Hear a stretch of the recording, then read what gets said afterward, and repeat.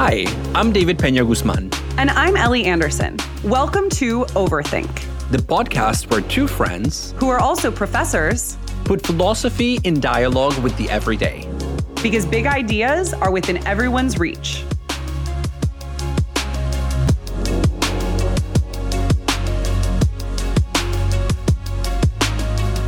Welcome, everyone. This is the third and final episode of the series on animality that we have done in celebration of the publication of my book, When Animals Dream. Woohoo! Now available on the World Wide Web for purchase, although also in brick and mortar bookstores if you prefer. Classic. Well, so far, Ellie, we have had a ton of discussions about animals and their capacities. And one question that emerges from those discussions is, what kind of social lives do other animals live? Yes. Now that I have been opened up to the world of animals through these episodes, listen to the first one on animal consciousness if you're confused about what I mean here. I'm wondering about the secret lives of animals. Another way of putting this is, tell me about the secret life of pets. I am the pet whisperer. Although I should tell you that one time when I was going to England to give a paper at an animal rights conference, the agent who was checking my passport was like, "Why are you here? What are you doing here?" And I told him like, "Oh, I specialize on animal minds." And he's like, "Oh, so you must know a lot about pets. What are you? A Mexican Dr. Dolittle?" And I was like, I kind of want that to be on my card, on my professional card. Was this a Mexican border control agent? No, I was going to London. It was an English guy. It was a British guy? Oh, cringe. Okay. Yes, I know. If it was another Mexican guy, I would feel like less cringe about that. Honestly, it was really, really funny. You liked it? Oh, yeah, I loved it. And I really do want that to be my title now. Dr. Peña Guzman, some kind of Mexican Dr. Dolittle. Okay, well, then I'm going to ask you, Mexican Dr. Dolittle, to tell me about animal cultures. Although I should say, I've done some research for this episode too. So it's not going to be like literally just you telling me stuff out of nowhere. No. I would hope not. This is, after all, a conversational podcast where it goes both ways. And you've been holding your own really, really well, Ellie. You've brought some really interesting questions and concerns and research to the table. So, okay. But you're right that we need to start asking about the kinds of social relations that other animals sustain. And in particular, whether those relations rise to the level of what we would call a community and even what we call culture. Are there cultures or communities only within other species, or do they even happen across species boundaries? Yeah. And so when it comes to within species boundaries, one thing that I've been thinking a little bit is about the research that has been done on animal mourning, especially the mourning of elephants. Yes. I think I have a penchant for elephants because when you're a kid, all of the elephant toys are named Ellie. So it's like the Ellie the elephant. Oh, what? Really? Oh, that's cute. I hadn't thought about that. Yeah, I just got our mutual friend Roshni Ellie the elephant toy for her sweet, delightful baby. So this is on my mind because you often hear that elephants have really long memories, but I've also started to hear a lot more in recent years about elephant mourning. And so I traced this back to a 2013 study that was done on the death of a matriarch who was an African elephant in Kenya. And this elephant, Victoria, was really important in her community, such that an article I read said, quote, "If this had been awake, it would have been well attended." And what the article meant by that is that after Victoria passed away of old age, a bunch of elephants came and visited her body. And this included two of her own children who lingered longer than the others, but also over a period of a number of days, different elephants, some of whom hadn't even known Victoria, but might have known her by scent because elephants have really, really sophisticated olfaction, came to basically check out her carcass, which is a very creepy way of putting it. But also, I mean, elephants have very large bodies, and it therefore takes them a very long time to decompose. And so some researchers in the field of what I found out is incredibly called comparative thanatology, or the study of how different species treat death, thanatos meaning death, in ancient Greek, I love etymologies. What they found is that it's likely that the long duration that it takes for an elephant body to decompose is likely linked to elephants' mourning habits. And even though it's hard to make claims about what mourning means for elephants in an emotional sense, beyond just like the fact that a bunch of other elephants visited Victoria's body after her passing, there is good reason to believe that elephants share the feeling of loss. For instance, one of Victoria's daughters was seen leaving the site of her mother's body with secretions from her temporal glands, which are usually associated with a sense of fear or aggression, just like basically stress. Yeah. Yeah, no, the field of comparative thanatology is fascinating. And I myself have published in particular about what is known as pan-thanatology, which has to do with the study of death, thanatos, in primates. Oh my God, I didn't know that. Yeah, the way in which not only humans, but gorillas and chimpanzees experience what we call grief at the loss of a loved one. And you can see this not just from their expression of emotion, from the way in which they become emotive in the face of death, but also from their behaviors, which take on almost a ritualistic dimension. And all this research raises a lot of questions about whether other animals have a concept of death. That is to say, whether they can tell the difference between, let's say, an animal that is momentarily passed out or asleep and an animal that is dead and that is not coming back. So whether they understand the permanence of the fact of having died. And mourning and grief raise other questions, like whether animals are capable of performing rituals. And that's something that I really hope that we talk about today, because it's one of those areas of research in the field of animal studies that, on my view, really pushes on the boundary between the human and the non-human. Today, we're talking about the social lives of animals. What kinds of bonds do other animals form with one another? And what social relations do these bonds lead to? Do animals have cultures? And to what extent can social dynamics extend across species boundaries? We bring on philosopher Cynthia Willett from Emory University to tell us about her research on interspecies ethics. Animals form all kinds of social groupings, both in nature and in the wild. I recently wrote an article in which I argue that some of these groups do indeed rise to the level of what anthropologists call culture. And obviously, the use of the term culture in connection to non-human animals is quite controversial, since the term has historically been used to isolate humans from other animals. So if you ask your average anthropologist what it is that they study, they will say, well, I'm an anthropologist. I study anthropos. Humans. Yeah, which is humans. It's a Greek term for a human being. And what defines the anthropos is precisely the having of culture. So by definition, culture is exclusively human. Interesting. So it sounds like for an anthropologist, it might be kind of out of bounds to use the term culture to describe animal sociality altogether. Yeah, absolutely. And in the 1990s, this huge debate happened between anthropologists and ethologists, who are experts in animal behavior. And this debate now is referred to in the literature as the culture wars of the 1990s, which was precisely about this, whether ethologists were allowed to use the term culture in relation to non-human animals. So many culture wars in the 90s, but this one is a culture war about culture. Yeah. You know, because a lot of times there's references to the culture wars to be like right versus left, or you might think about the feminist sex wars. Those are culture wars, but this is a culture war about culture. Yeah, well, I mean, academics are the most tribalistic people that I know. You know, we choose our allegiances and then rush into battle in their name. I don't know if you've heard, but the movie Braveheart was inspired by real-life academic disputes. David, you're shitting me. I'm not falling for that one. Come on. So I take it, though, that you are on the side of the ethologists, right? As somebody who works a lot on animals and thinks about animal sociality. So tell us, since you think that animal culture is a phrase that we can comfortably use, tell us a little bit about it, because you know I want to know about this secret life of pets. Well, I'm not sure that I can tell you a lot about the secret life of pets in particular, because my article focuses on whales and dolphins, what are called cetaceans. That's the taxonomic classification.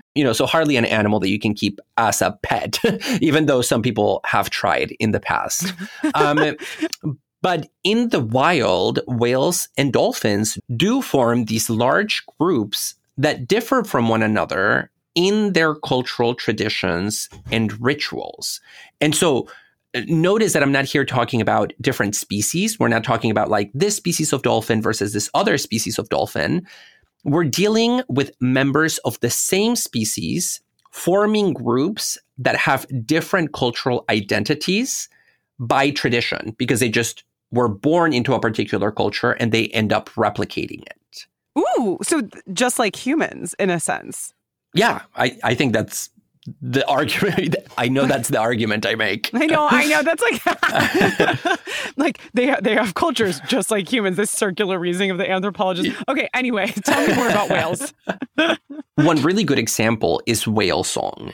In the 20th century, a number of cetologists, that's the name for a whale expert, started studying the evolution of whale song. And they noticed that these songs change a few notes here and there, but the rate at which those mutations take place is too fast for it to be explained by genetic means. So it must be changing by non-genetic channels, namely social or cultural channels. And these two whale and dolphin experts, Hal Whitehead and Luke Rendell, wrote a book called The Cultural Lives of Whales and Dolphins, where they talk about this. And they argue that what we are seeing when we notice that the song of a particular whale community evolves over time is a kind of cultural mutation that is similar to, say, the evolution of musical trends in humans, from like the music of the 60s to the music of the 70s to the music of the 90s. It's the same kind of evolution.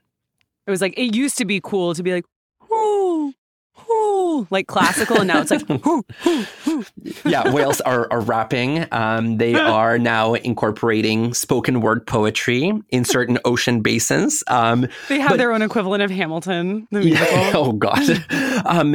But I mean, speaking, now that you mentioned Hamilton, one thing that Whitehead and Rendell note is that whales from different ocean basins who sing the same whale song do so with their own regional dialect. So they intonate differently. Ooh. And that's just because they've spent significant time apart from one another. So there are accents and dialects in whale communities. Wow. This is really interesting because, as you know, I've been interested in, I can't remember if it was one or both of our last episodes on animals, but definitely in at least one on the role of language here. And here, it sounds like what you're suggesting with the whales is not only that they have a language, of course, but also that they have cultural variations in that language, which makes it seem hard to deny the word culture to them. Yeah, I think that's exactly right. And that's just one example of cetacean culture. Whitehead and Rendell's book is packed with examples of cultural traditions in whale and dolphin communities that indicate this kind of variation, including, for example, culturally specific feeding strategies, culturally specific migration routes, culturally specific greeting ceremonies, which is just super adorable. The fact that when they meet each other, they welcome each other according to the norms of their specific group. It's like the difference between the American hug and the Paris double or triple cheek kiss. Yes. Or the difference between eating with chopsticks and eating with a fork and knife. Yeah, exactly that. And so you cannot put two members, even of the same species, in the same pool or in the same part of the ocean and expect that they will understand one another just because they're members of the same species. And, they also mentioned tool use as an example of culture because especially dolphins do use tools in the wild. And that tool use is something that is not innate. It's something that they have to learn, in particular from their mothers. There is this really fascinating example that I still can't wrap my head around, which is the case of dolphin communities who co-fish with human communities.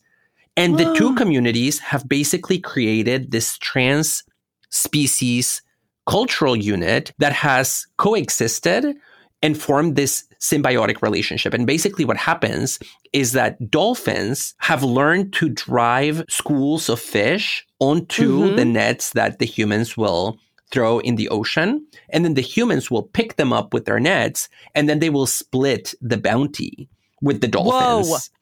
Yeah, legit, like almost like economic transactions. So we're not just talking about things like language and mourning, but we're also talking about what I think of as a really human hallmark of culture, which is the economy. That is fascinating. Yeah, and the fact that the human fishers know that if they shortchange the dolphins will not continue to work with them. So the interaction is ruled by a set of implicit norms of what a fair exchange is. I don't think they split it 50-50. I think the humans take a little bit more. Classic. Yeah, but the humans know that they need to respect the traditional way of doing things, which includes fair splitting of the fish. Wow. So there's this norm of reciprocity going on. Yeah. So David, this is all reminding me of the thing that I mentioned to you when we talked about doing an episode on animal sociality that you told me we shouldn't talk about because there's no clear research on it. Oh my God. Ellie, are you going to go on air with this? Yes, I think it is fascinating. So I'm going to open up to the listeners. Apparently, I heard this. This is hearsay. Apparently, there is another human dolphin community that lives in symbiosis, but they live in symbiosis in a sexual sense. I think it's in Hawaii. It's humans and dolphins who have sex with each other. Dear listeners of Overthink, I do not know her. I have no connection, personal or professional. So I heard about this years ago, and then when we were thinking about this episode, I was like, oh, David, what about this thing? And you were like, Ellie, I have never heard of that. I don't think that is a thing. And I was like, well, I heard about it from somebody years ago. It is not a thing. It's not a thing on the internet. And so we should just tell the listeners what happened. We were like talking about this. And then I'm on my university's Wi-Fi. And I was like, David, I'm just going to research it. So I Google dolphin-human sex, find myself on some like dolphin porn website. I was just like, oh my God. Okay, we are backing away from this. David and I agreed not to talk about it. And now here we are. No, but you're omitting an important detail here, which is that you made me Google the same thing at the same time. So I also have this random website on my internet history. And I had to confront the fact that there is a community of people online who systematically refer to dolphins as wet goddesses. I cannot, Ellie. That was the term? That was the term. I forgot about that. Oh, it was burnt into my memory. It was seared into my memory. Yeah, there was like human dolphin erotica. And the fact that you were convinced that there is this community of people who are just like having sex with dolphins and that's their mode of life. Well, then, okay, I asked the person who had told me about it and they were like, obviously it's not on the internet. It's a bunch of hippies. They know better.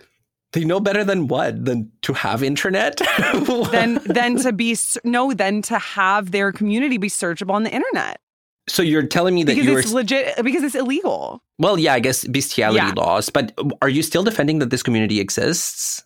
I am in a state of agnosticism about it. I will let you have this agnosticism, but I feel that as an animal studies expert, I need to make it known that this is fake news. This is absolutely fake news, and you are engaging in conspiratorial thinking. No, I cannot. I'm not. Like I said, I'm not putting forth that it exists. But we did find ourselves going down quite the rabbit hole of what is known as delphinophilia. So it would not be surprising if there were actually a real community, given how much there is on the internet about like erotic stories and some, Yeah, I don't think we went down a rabbit hole. We went down a blowhole of delphinophilia.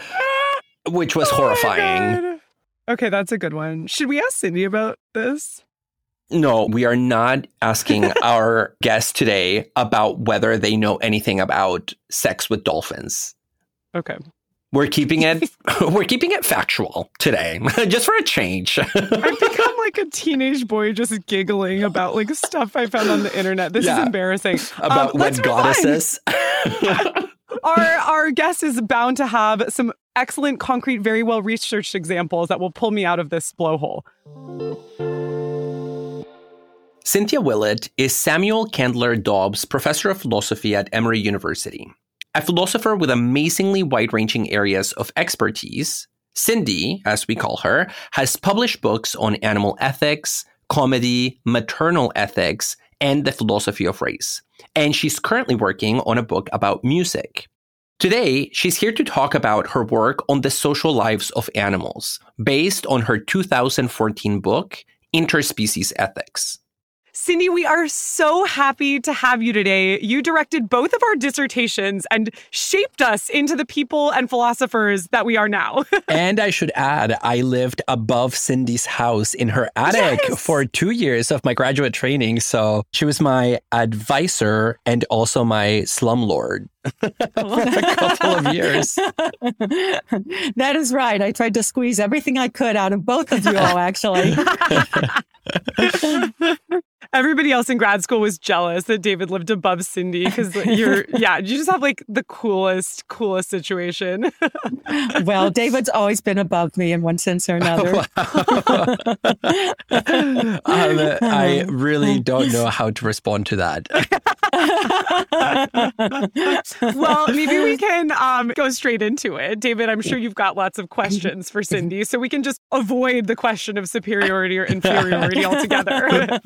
Well, and in a sense, we are going to be talking about superiority and inferiority, because in your book, Cindy, you talk about the history of humans thinking that we are superior to other animals, and pave the way for a new way of thinking really about moral theory and subjectivity by looking at the ways in which different species relate to one another. So let's just go directly to the opening of the book, which I find really exciting, because you open the book by talking about rogue elephants who attack human villages. And you argue that a lot of these attacks are prompted by a breakdown in social relations in elephant communities. And so I want you to talk to us about these rogue elephants, elephant normativity, and what's causing these attacks. Yeah, it turns out it's very interesting that adolescent elephants respond very much like human adolescents do to the degradation of their communities, that they will often form gangs that can become violent in order to generate a sense of belonging. It's very important to understand this, that they have that strong need to belong. We often think of animals in the wild as naturally violent and irrational creatures, and that only we humans have a proper sense of morality. But it turns out other animals, social animals, do have a very strong sense of ethical culture. And I take that term in part from Hegel, and even think of it as more ancient than Hegel's, pointing back to Greek cultures and their sense of ethics, that their elephants in their societies develop norms of cooperation. They have friendships, alliances, distinct roles, collective responsibilities associated with their distinct roles. And when someone violates the social expectations, there is a sense that those violators should be punished.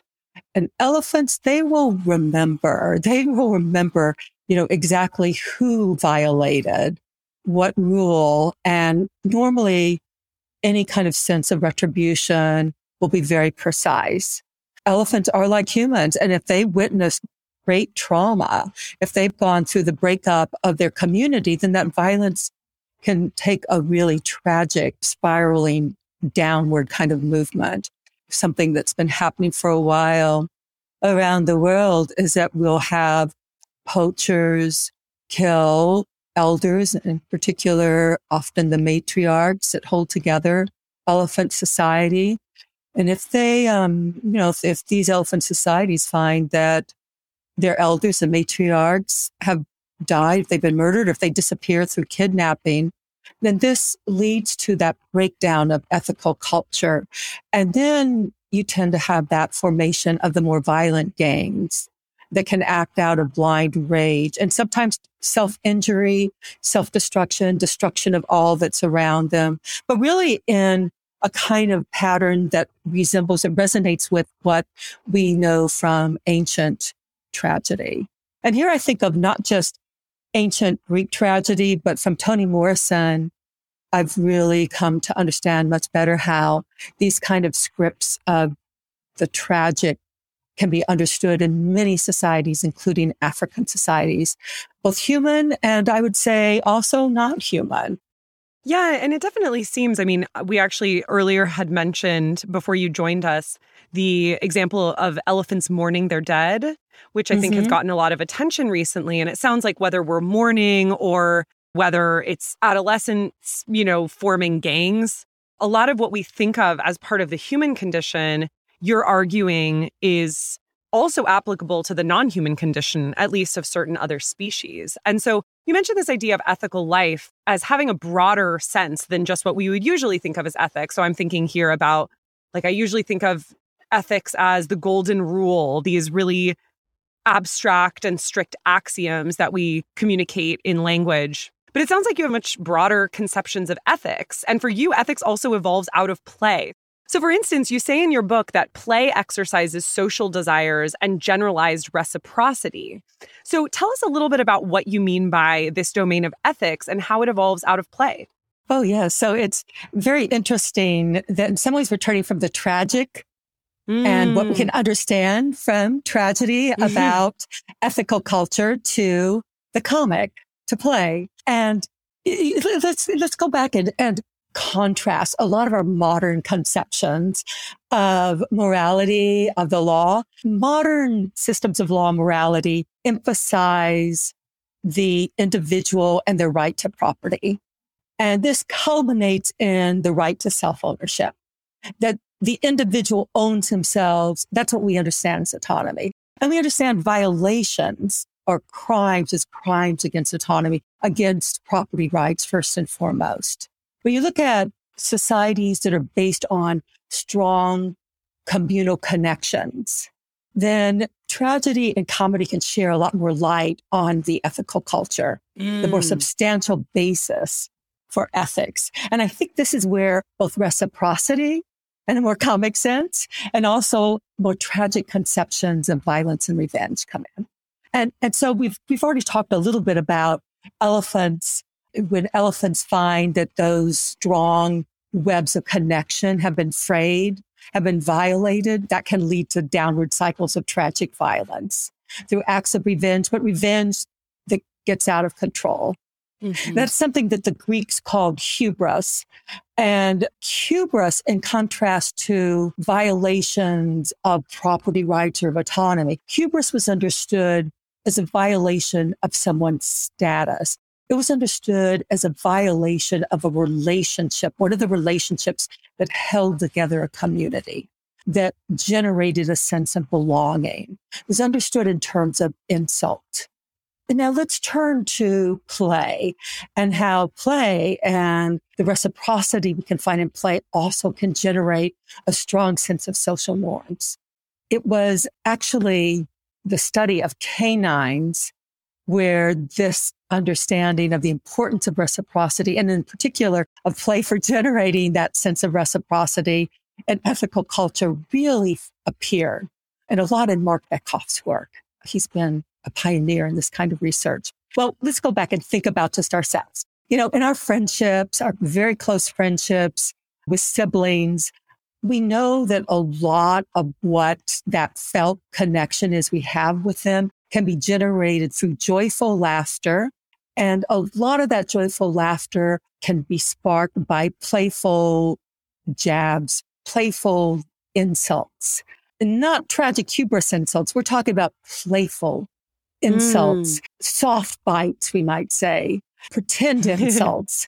We learn, not to bite too hard, for example, not a really harsh insult. I think in African-American culture, it's called playing the dozens. But it's through these kind of pretend bites and taking turns, knowing when we're insulting someone too hard or reaching a vulnerable spot, not to go there, that we learn reciprocity and fairness. And so we think that this is very important for children, for our friendships, and that the same thing appears, for example, in canines. So for canines, they too use their mouths, but not for verbal insults so much, but literal biting. And in their case, very soft bites. So not so much to roast, their friend, but more to literally, for sure not. But again, a kind of playful pretend fighting. And it's that back and forth that's improvisational, that is careful, respectful boundaries, that generates a reciprocity that so many psychologists, so many cultural philosophers think is the basis for what we can call ethical culture, the basis for what holds societies together. And what's interesting there is that canines are very hierarchical animals, but in play, they set aside those hierarchies. So, for example, a dominant dog will expose its vulnerability to the less dominant dog.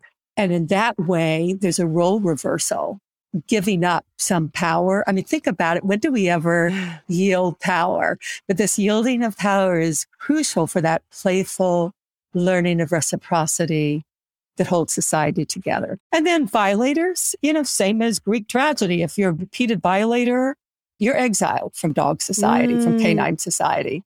I'm always amazed at how dogs, especially of very different sizes, will just be able to play. And it looks like they're biting each other. And I'm like, there's going to be a moment at which this becomes dangerous. But then they really do usually adhere to those norms. That's so fascinating. Yeah. And I think with the norms, the important thing that comes out of your work, Cindy, is that it's not as if the animals, in this case, the dogs, are applying norms that they were already in possession before the act of play. It's actually that through play, they co-develop those norms. They develop a mutual understanding of where those boundaries are, of where those thresholds are, of how much of a bite is too much in relation to this particular co-player. So I like that for you, it's not as if we play with norms. We get norms through play. So play itself is the foundation, we could say, of this kind of ethical normativity. And you mentioned infants, so I want to ask you a little bit about that, because we see this call and response dynamic also in preverbal human infants. From a very young age, they can develop a kind of sociality, maybe not the same kind of play as with adult animals, but definitely a kind of back and forth with another organism, typically the caretaker, that occurs without language, without reason, and without concept. So I'm wondering whether you have thoughts about how this playful sociality unfolds in the case of human infants. Yes. Yeah. What's very interesting about that kind of playfulness is it happens very early on in infancy. So very early on, there's a developing of a ethical culture between the caregiver and the infant, a learning of a kind of give and take. Again, a kind of improvisational flow that takes the form of something like a proto-conversation. And I like to think of it as a call and response, in part because of the musicality of the elements that are so important, especially for human nonverbal exchanges. So for humans especially, heard tones and pitches and melodies, rhythms are important, gestures that are dance-like movements that can match or can respond in some way to tones, to patterns of tones. All of those are ways of communicating back and forth. It's that back and forth that generates a sense of reciprocity, but it really depends upon that capacity for affective communication, for nonverbal communication. And that kind of understanding of nonverbal communication really is something that has been somewhat obscured for so long. Philosophers have not really paid much attention to it.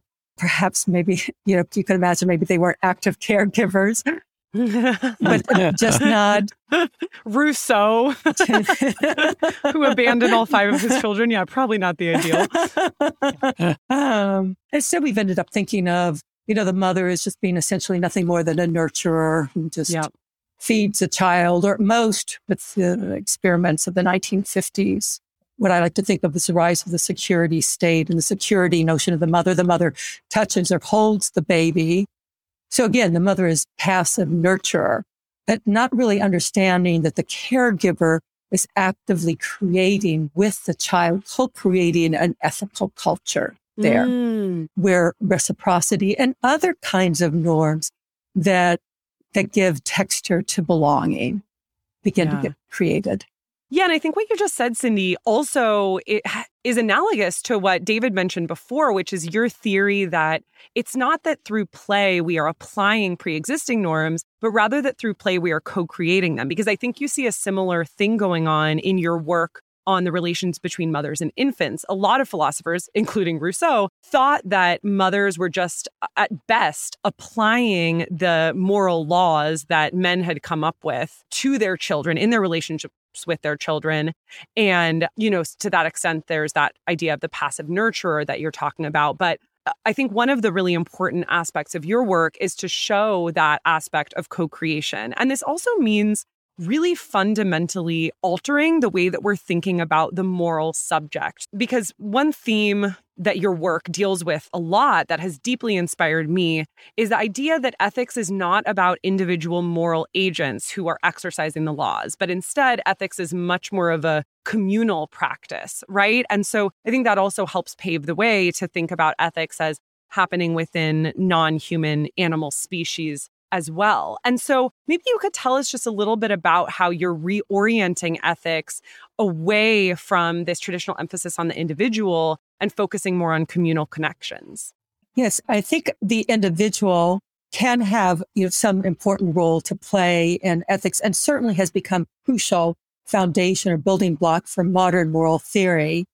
But modern moral theory really depends upon that major upheaval in modern societies where individuals left communities, moved to cities through the Industrial Revolution, lost those bonds that connected them, and instead turned to more abstract laws, abstract rules that would hold together individuals that otherwise had no sense of felt connection. And I should say, we live in highly abstract societies that these laws need to play some kind of role. But to understand that them and the conception they have of the human is an abstraction from that social animal that we are like other social animals. And that is that the very substance of our ethics is still guided by the kind of norms, the negotiation of expectations that we have through the webs of connections that form tribes, that form even interconnections between tribes, even interconnections between animal species. That kind of negotiation of relationships has been central to, well, for example, what we find, we understand more clearly in ancient Greek culture that we know in part through the ancient tragedies and comedies, where individuals were abstractions of who they were in those social relations, in those communities, and where the ultimate crime was not a crime against the individual's ownership of their property, of themselves, as in modern law, but was a violation of those relationships that we have with each other, the violation of someone's status so that they no longer felt that same sense of belonging, the kind of violation that would have an impact on everyone within that web of connection, that would have the kind of replications that we read about in ancient tragedy. But it's not surprising that other social animals would have something very similar, that for them too, there would be this need to work out alliances, relationships, roles. They have social expectations, and that there'd be punishment for those that violated them. And that the worst punishment would also be something like exile, as it was for the ancient Greeks. So that hubris is a way of understanding that crime or that danger of disturbing those relationships that hold social animals together in a community that they need in order to thrive as an individual. Mm-hmm. And I really like that you're using the term negotiation, because I think a lot of us, when we think of a negotiation, we envision precisely a collection of rational agents coming to a table, setting the terms in discourse. But here you're using a model of negotiation that is rooted in what you're calling working things out in practice, right? Whether that is working out the details of a particular alliance. So here we can think about chimpanzees that are highly political animals that live in plastic social and political hierarchies, or even the working out of limits, right? Like, okay, this is my space and that is your space. And we learn to respect that because we've come to a tacit understanding.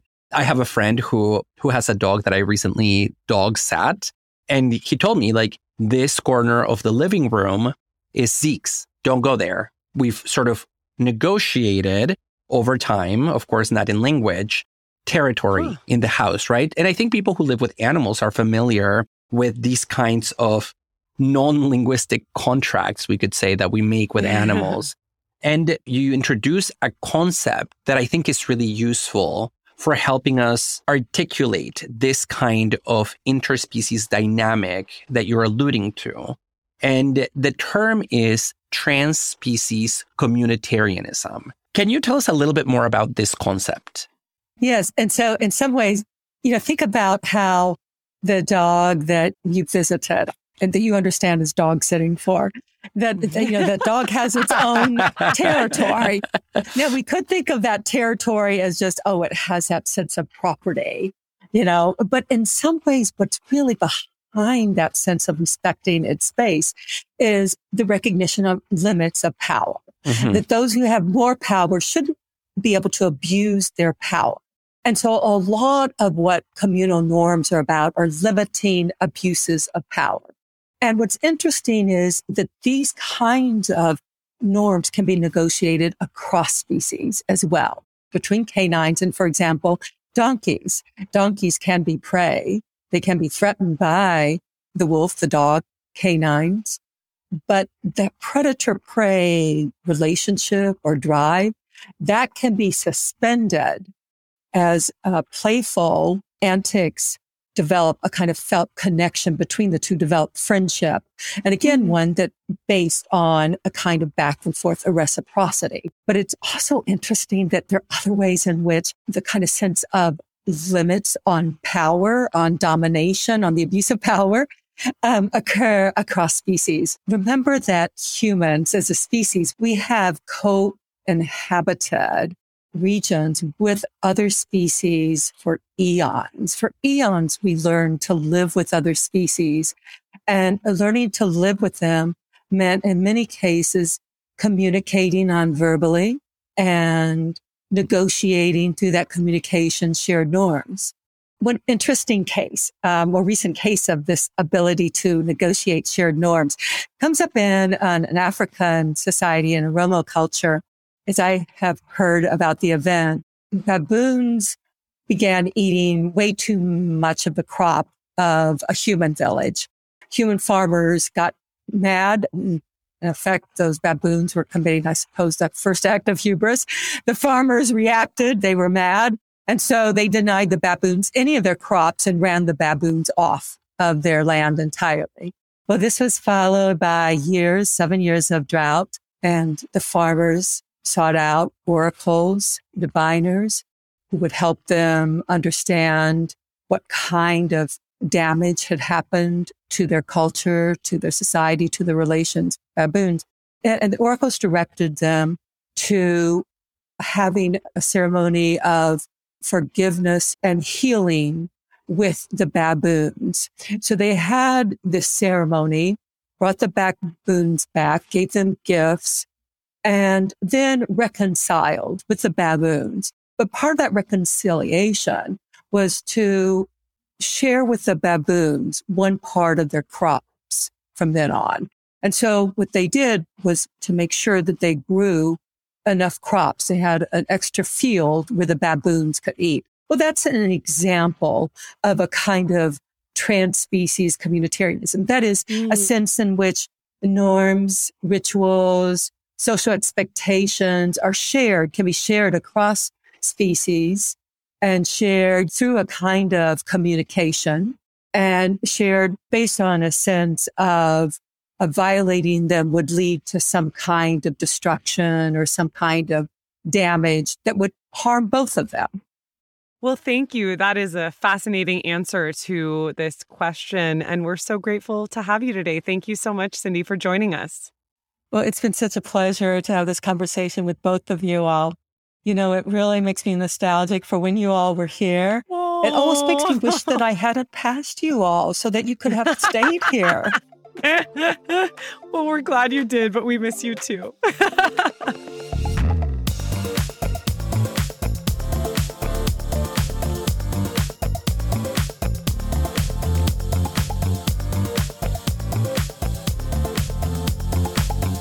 Enjoying this episode? Please take a moment to rate and review us on Apple Podcasts, Spotify, or wherever you listen. You can also connect with us and other listeners on Facebook, Instagram, and Twitter.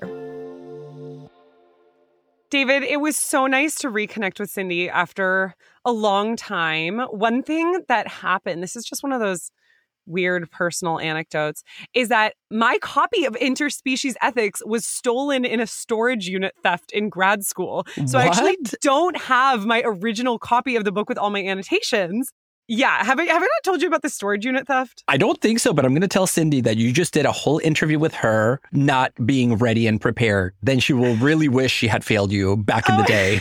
No, it was a good chance to return to the ebook, but I do miss my old copy because this was this time when I was in grad school. I was moving to New York and I left a bunch of books and like random thrift store clothes in a storage unit in Jersey City, and it got completely robbed, including my copy of Being in Time. Not partially robbed? No. All the pages were robbed. Well, that's what the people called me and told me. It seemed like some kind of sketchy inside job. Long story. But whoever ended up robbing me found a copy of Hegel's Phenomenology of Spirit, Heidegger's Being in Time, Merleau-Ponty's Phenomenology of Perception, Willett's Interspecies Ethics, and I lost the original copies of those books that I had annotated. Oh, no, I'm sorry to hear that. Because, us academics, we do treat our annotated books as if they were living beings with moral standing. Like breaking the back even of one of those books is like breaking the back of a vertebrate. But so I am very, very familiar with Cindy's book because when she was writing it, I was her research assistant. So I actually edited that book from beginning to end for her. God. So all typos are courtesy of David Peña-Guzman. Every single one of them. Anything good was her. Anything not good, which nothing is not good there. But if there was anything not good, it would have been because I was close to it. And then I also wrote the index. So that book, I know it backwards and forth. Yeah, like the palm of my hand. Not as if I know that from the back.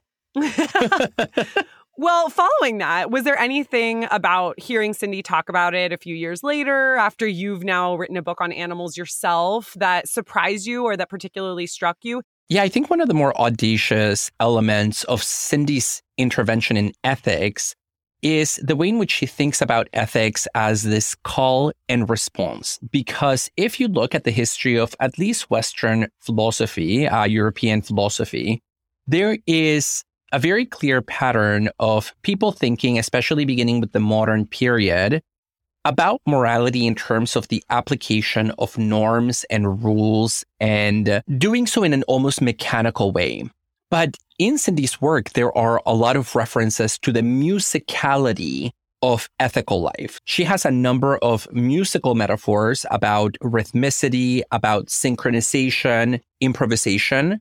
And I actually don't think that those metaphors in her work are really metaphors. I think she wants us to take them at face value and think about ethical life as a kind of embodied musicality that we create. And so what's really interesting for me is that it means that ethics is not really something that we think about. It's something that we do through our interactions with one another.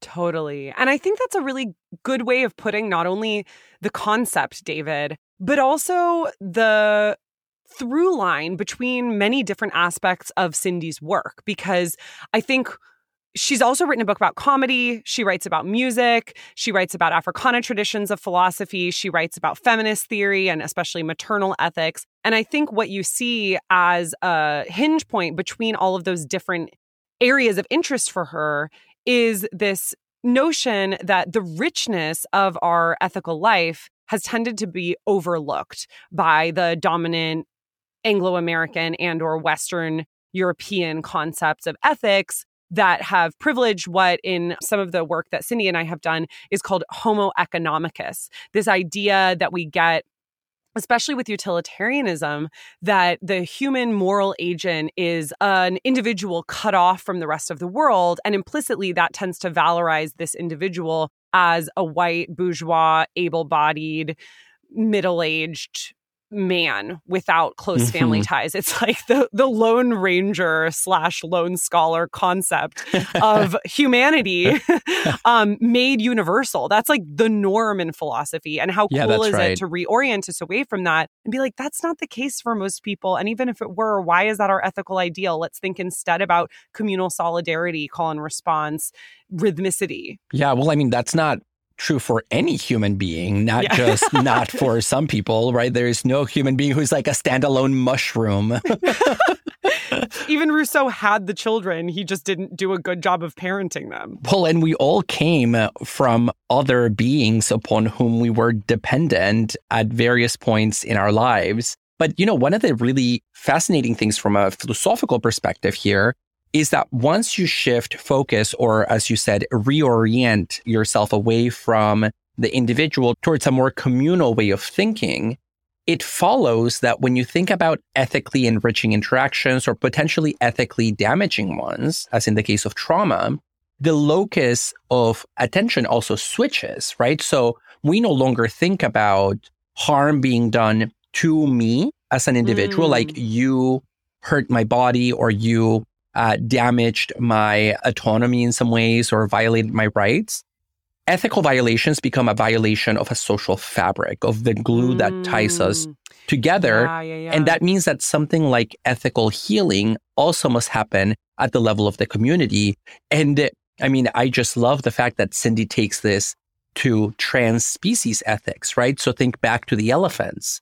In the case of the rogue elephants that start attacking human villagers, when their own communities are destabilized by taking out the matriarch, the only thing that can heal is the reestablishment of the communal bond of elephant culture, right? It's not as if you can make an intervention at the level of each particular elephant and hope to see a change in behavior. Let alone throw them in a prison. Oh, yeah. And hope that they reform, right? That's exactly right. Yeah, there are pretty profound implications of this view also for the prison industrial complex and other forms of attempts to reform, quote, right? Or to criminalize activities. Well, and we can go to those high stake spaces, like the way in which we imprison one another, the way in which we imprison animals.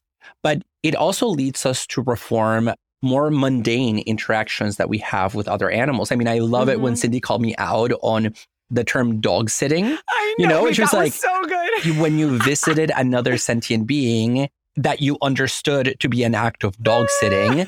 But, you know, like in the moment, I realized, I use terms that do presuppose, to go back to that motif of superiority and inferiority, a kind of top-down movement where I am doing some kind of service to this companion animal rather than co-creating a world with it in the time that we have together. Yeah, which is probably how the dolphin community thinks of itself. But that's for another day. Remains to be seen whether that was a real story or not. We may never know. Oh my God. In the span of this episode, we talked about it. I repressed it and it just came back all over again. I'm having flashbacks at the moment.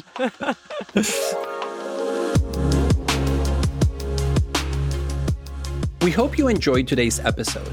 Please rate and review us on Apple Podcasts, Spotify, or wherever you listen to your podcasts.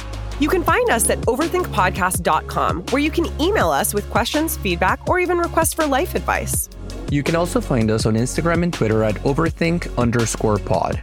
We want to thank our audio editor, Aaron Morgan, as well as our production assistant, Sunny John Neimer.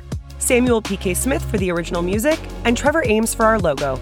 And to our listeners, thanks so much for overthinking with us.